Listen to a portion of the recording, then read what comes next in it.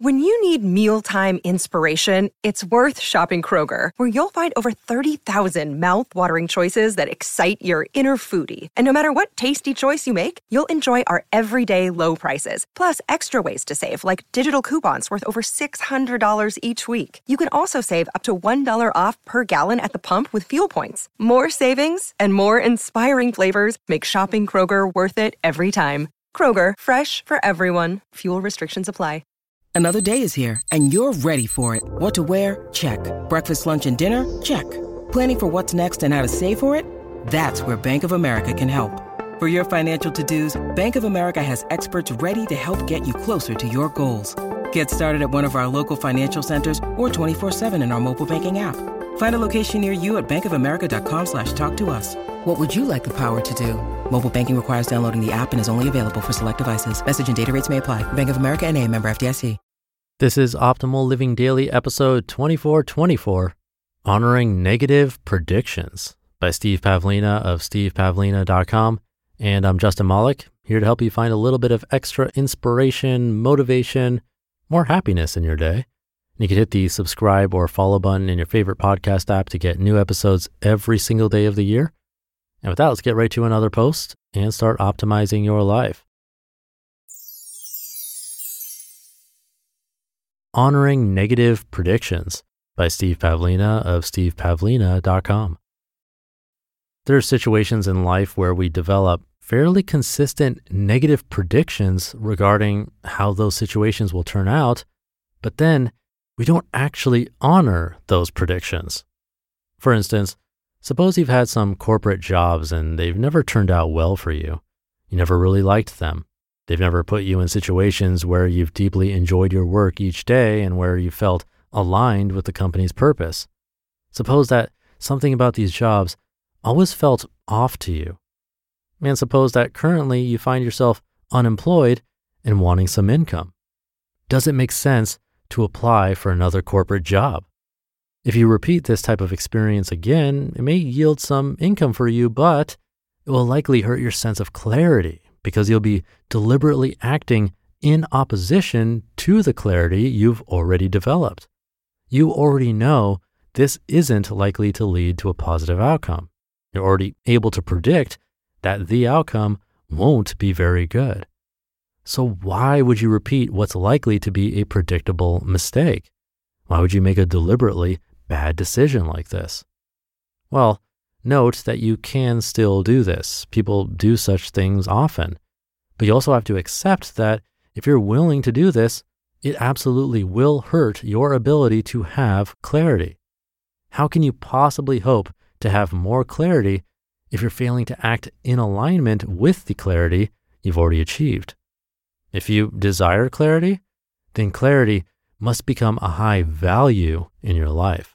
You have to elevate it to a level of importance and keep it there. Otherwise, if something else is more important to you than clarity, such as having a stable job, you'll keep going back to the stable job even if it degrades your experience of clarity. Or if you need a relationship more than you need clarity, you may often find yourself in a confusing relationship. One obvious way to improve your experience of clarity is to stop doing whatever opposes your current best predictions. Stop taking those actions that give you a negative outcome, which you'll perceive as a negative internal reaction. This doesn't mean that you have to avoid every negative situation. Just start avoiding the most predictable ones. Stop taking the actions that you already know aren't going to lead to positive outcomes with positive internal reactions. The sheer obviousness of this stares us right in the face, doesn't it? How can you expect to discover foods you like if you always keep eating foods you already know you don't like? It's never going to happen. You'll never get clarity about the foods you love if you're wasting time eating what you don't like. The way out of this trap is to stop eating the foods you don't like. Reject them soundly. Honor your best predictions. What would happen to a kid who adamantly refused to eat certain foods that she didn't like? Eventually, the parents would get a clue and would stop offering her those unwanted foods, and then she'd have a much better chance of being offered foods that she actually liked. This isn't particularly complicated, right?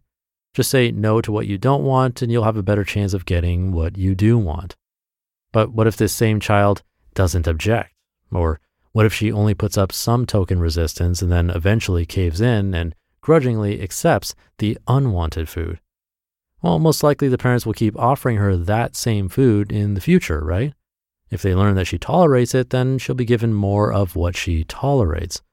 Moreover, if the parents keep giving her tolerable but still mostly undesirable meals, then what chance will she have of discovering more desirable foods? Very little, unless some outside force disturbs the situation. Are you succumbing to this pattern in any areas of your life? Are you tolerating a job that you don't really like? Are you tolerating a relationship that isn't what you actually want? Are you tolerating living in a city that you don't like living in? If you're doing anything along those lines, then here's a big dose of clarity for you. As long as you're willing to keep doing those things, as long as you're willing to tolerate these situations, you'll make it essentially impossible to improve your sense of clarity. You're absolutely going to stay confused, and you're very likely to keep experiencing what you don't want. That's pretty much a given, isn't it? How are you supposed to map out what you want while you're still tolerating what you don't want? Those paths are incompatible. Now, is it absolutely guaranteed that if you leave such situations, you'll find something better? Well, not quite, but it's highly likely, especially if you haven't explored much of the possibility space yet. If there's an expansive space you haven't explored yet, you have a good chance of finding something much better than the merely tolerable. That said, you may have to explore a bit to find it.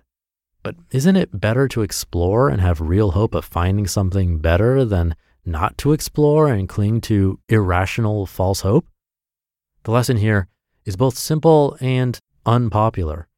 When you figured out what you don't want, stop doing it.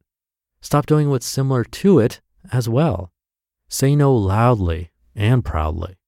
You needn't explain yourself. You needn't apologize for your lack of interest. Just let your no be a no. And this is critical if you ever hope to discover your bigger yes. You just listened to the post titled Honoring Negative Predictions by Steve Pavlina of stevepavlina.com. Thank you to Steve. It's kind of funny to me how obvious this is, yet we struggle to follow this advice for ourselves. We usually do know deep down when something is really going to be a bad experience and something that won't have a positive outcome. And I add won't have a positive outcome because many things in life could be considered bad experiences, but they're really good for us, so we should do them.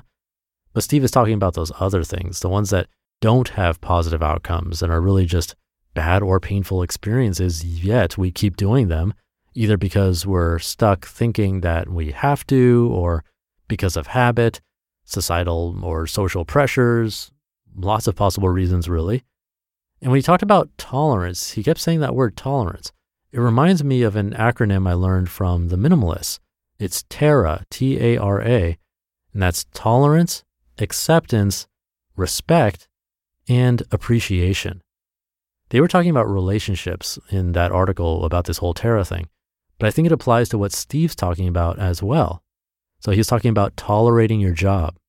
Do you just tolerate your job? Maybe you accept it for what it is.